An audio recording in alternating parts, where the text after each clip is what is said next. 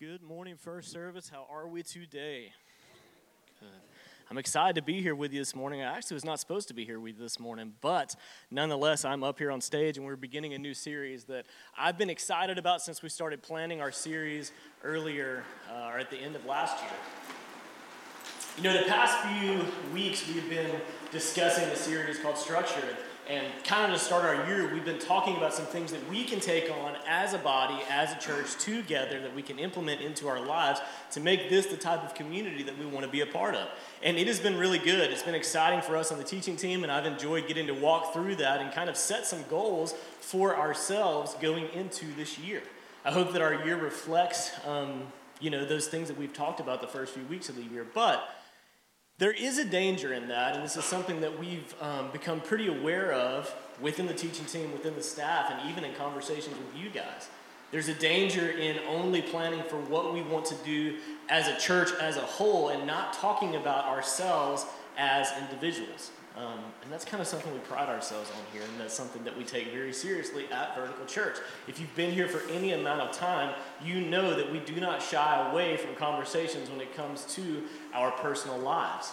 And so, going into this series, Anxiety's Attack, we want to be very careful about letting you know that we're just a little quick on that. Perfect. We want to be very careful about letting you know that as we go into this series, we don't want to choose distraction, and we don't even want to choose our own diligence in getting things done, right? We want to be very careful in naming the things that bring on anxiety. And so jumping into this, I want to give some credit to our church, give credit where credit is due. One of my favorite things when I first came on staff was getting to learn about the things that were going on in individuals' lives. One of the most attractive parts of taking the job here was what was going on in the lives of the men here. I'd been in a couple of churches before I came on staff here, and none of the men in any of these churches seemed to take this very seriously. And when I came and interviewed at Vertical, I learned some really hard questions that were being asked of the men in this community, and they were actually answering these questions. That was new. That was different. Questions that have kind of become famous in some of the circles around here, and they've gone from the lives of the men in many families and into their spouses and into their kids. Some of these questions showed up like this: what do you want? That's a hard question. It can be a little ambiguous. What do I want? I don't really know. What do I want in this moment? What do I want overall? Well, let's define that a little more. Another question that was asked, and this caught my attention: what are you afraid of? That's a little scarier.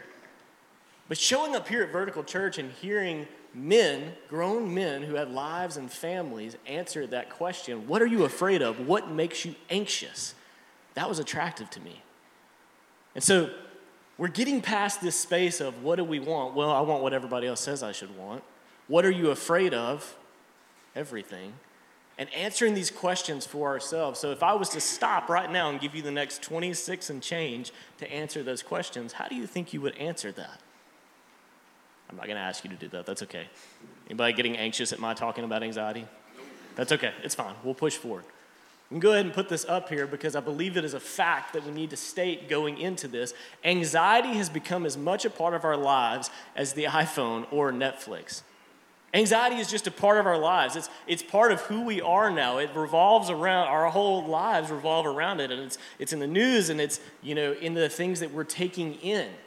A couple of points that we've pointed out early is that at this point in time where we find ourselves in 2022, anxiety is atmospheric. For those of you who are taking down notes, you may remember and even recall anxiety popped up maybe a couple of years ago whenever COVID first became a thing, and there was good reason for it. People were getting sick, and we weren't exactly sure what we were looking at. But for so many of us now, anxiety has taken on a whole lifestyle of its own. And it doesn't really matter the cases, it doesn't really matter the numbers, maybe we're not even looking at them anymore, but anxiety is a part of our lives that is so atmospheric that it has gone past the sickness or even illness that we were talking about 2 years ago. It's become a lifestyle. And it's worked its way into our news cycles. And it's worked our way into the way that we talk to our kids and even the way that we talked with our family members that we may not have seen in a long time. Anxiety is atmospheric to the point that it is a part of our lives that we deal with every morning when we first power up that iPhone. Anxiety is also big business, right? I'll prove it to you. Tucker Carlson or Anderson Cooper, you can take your pick or pick your poison. Tucker Carlson's net worth is about $30 million, and Anderson Cooper's is about $200 million. And essentially, they are in the exact same business, spinning up our anxiety. This should be a point of spiritual warfare in all of our lives, that our enemy will use whatever we consume to consume us. And when both of those men are dead and gone, there will be somebody else ready to take their positions to use our anxiety to make a few dollars. For you and I, we must understand that anxiety is something now in this point in life that sells, and we buy it repeatedly, whether we call it by that or not. But what I want to make the point of as we jump into this today, as we jump into this series called Anxiety's Attack, that we can all get on board with, is that to some extent, whether we are aware of it or not, anxiety is blocking us from knowing God. Be it big or small, whether we call it worry, whether we call it doubt, whether we name it anxiety, or whether we name it something else more clinical, anxiety has the potential and the propensity to block us from knowing God, who he says that he is, and who we've experienced him to be in the past. Jumping into this, God actually tells us a little bit about himself, and I love it when we get to dig in and say, oh, this is what God says about himself, because it's like, okay, great, we can hinge our lives on that, right? In Isaiah 41, God says something really smart about himself, surprise. He says, "For I, the Lord your God, hold your right hand. It is I who says to you, fear not, I am the one that helps you." Let's just leave that up there for just a second. I'll be honest, I'm kind of preparing for teaching up here, and it was, in a few brief hours. Ben was supposed to be up here this morning, and he's sick. I'm looking at this passage, and I was actually in the teaching team meeting. I was the one that actually kind of outlined this series, and I remember saying, yeah, that'd be a great verse to throw in that series. And then I was reading it, and I was like, dang, that's harder than it sounds. "For I, the Lord your God, hold your right hand." I know that has to be true. "It is I who says to you, Austin, fear not, I am the one who helps you." But when anxiety has us under attack, I'm willing to tell you now, a few weeks after saying, yeah, this would be a great idea to throw in that series, I'm willing to tell you that when we are under anxiety's attack, this is a much harder thing to believe. I want to believe it, but it's hard. And that's probably for one or two reasons. Number one is circumstantial. You may find yourself here and you're like, Austin, I don't know if you've had the same sort of week that I've had. Maybe you haven't had the same sort of year that I've had so far. But my circumstances don't dictate that God is in control and he cares about me. I would love to say that that's true, but I'm having a hard time believing that. And that's perfectly fair. In just a second, we're going to get to Jesus' own words on our circumstances and when anxiety shows itself in those circumstances. The second reason that we may be having a hard time believing that is pride. And I'll be perfectly honest with you, this is where I experience the most anxiety in my life. I have a bad habit of letting my pride introduce anxiety because I refuse to believe that God is the one at the helm and that I should be okay with that. Anybody else in the room? I find myself there more often than not, and so often my pride introduces my own anxiety.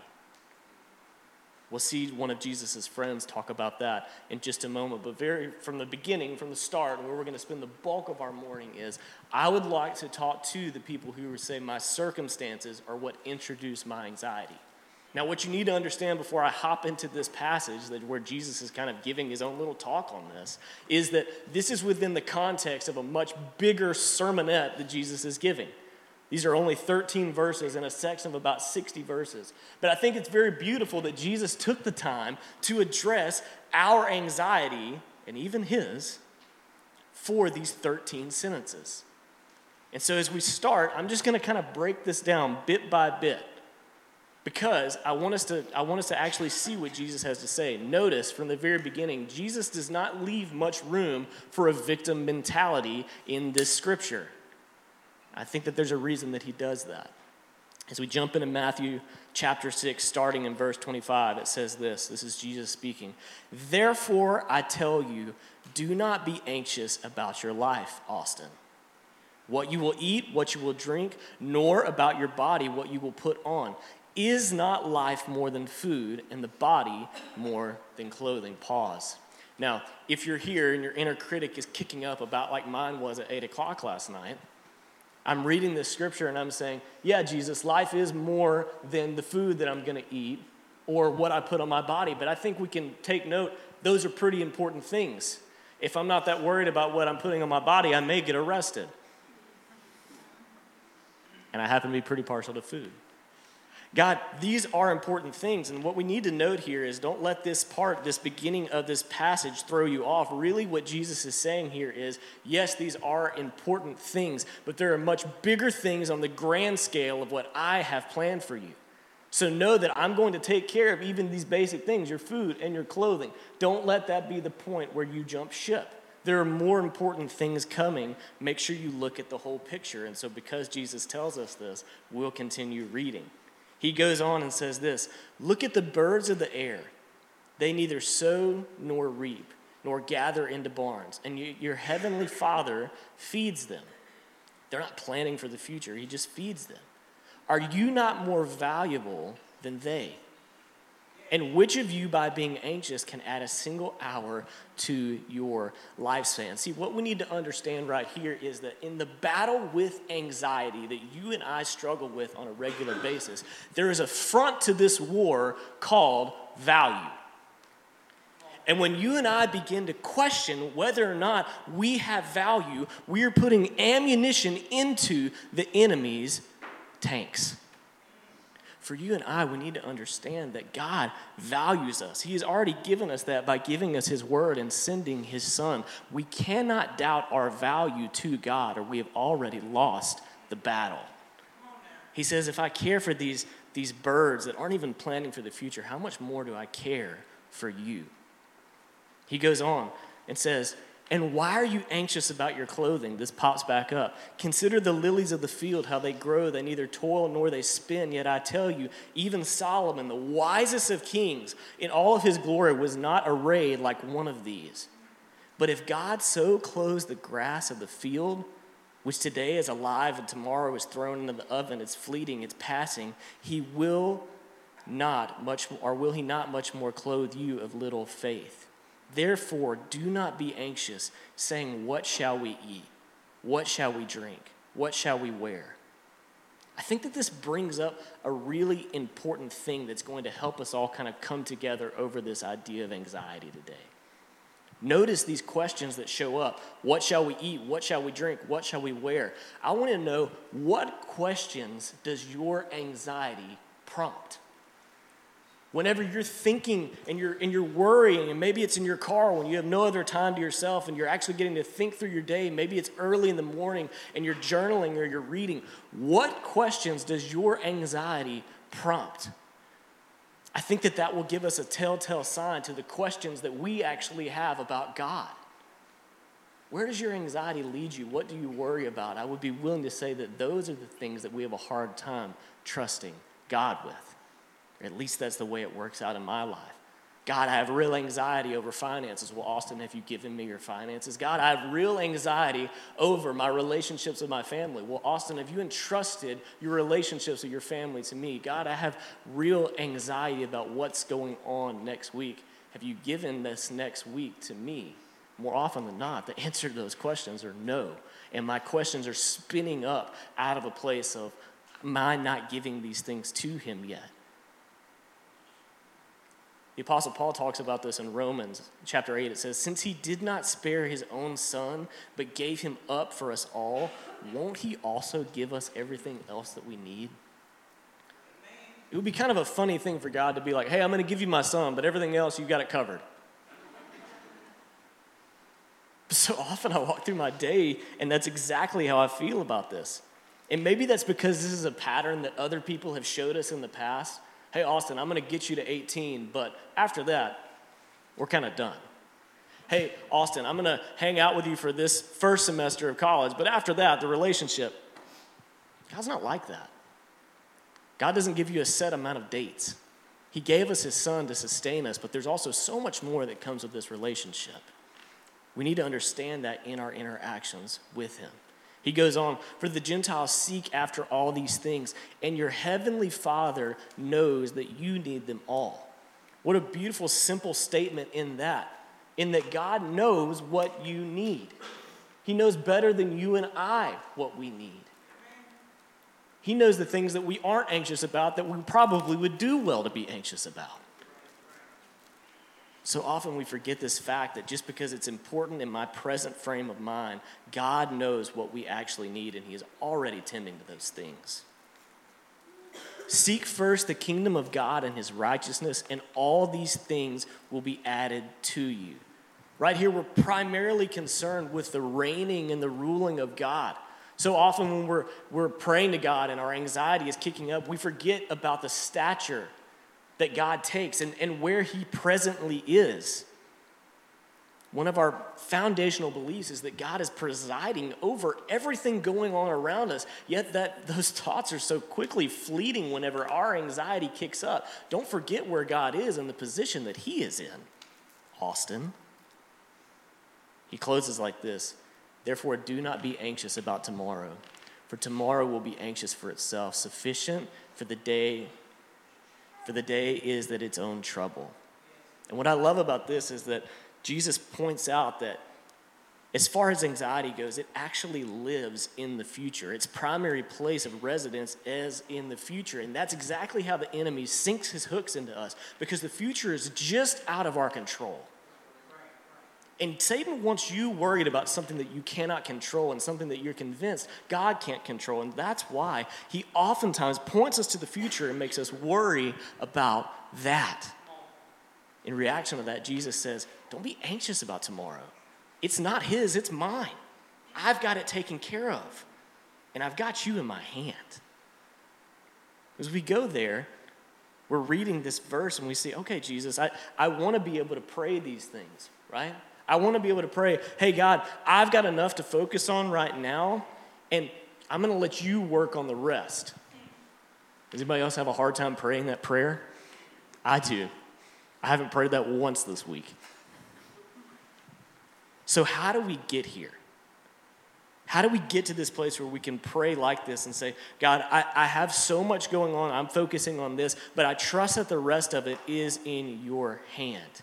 Well, luckily, all of these things are beautiful imagery by Jesus. And we would be fine if that's all that we had. But that's not all that we have. So often we see in the Bible that Jesus gives his perspective, which is both human and God, but then it's followed up by a man who has struggles, as Jesus did, but also isn't God, so struggles the way that we do. One of my favorite is Peter, one of Jesus' best friends, because so often I see Peter and he's looking at Jesus and he's watching what Jesus does and he's like, yeah, all right. And he has to kind of come to this conclusion for himself. And I actually get that a lot, because so often I read things that Jesus says and I'm like, yeah, all right, I guess we'll figure it out. Peter says this though, and I love this. Humble yourselves therefore under the mighty hand of God, so that at the proper time he may exalt you, casting all your anxieties on him, because he cares for you. Beautiful in and of itself. Be sober-minded, be watchful, because your adversary, the devil, prowls around roaring like a lion, seeking somewhere to devour, keeping them out there looking at the future, keeping them trapped. Resist him, firm in your faith, knowing the same kinds of suffering are being experienced by the brotherhood throughout the world. There are other people in this same position as you. We are living life together, and we need to remember that other people are suffering in this way. And after you have suffered for a little while, ouch, the God of all grace, who has called you into his eternal glory in Christ, will himself restore, confirm, strengthen, and establish you.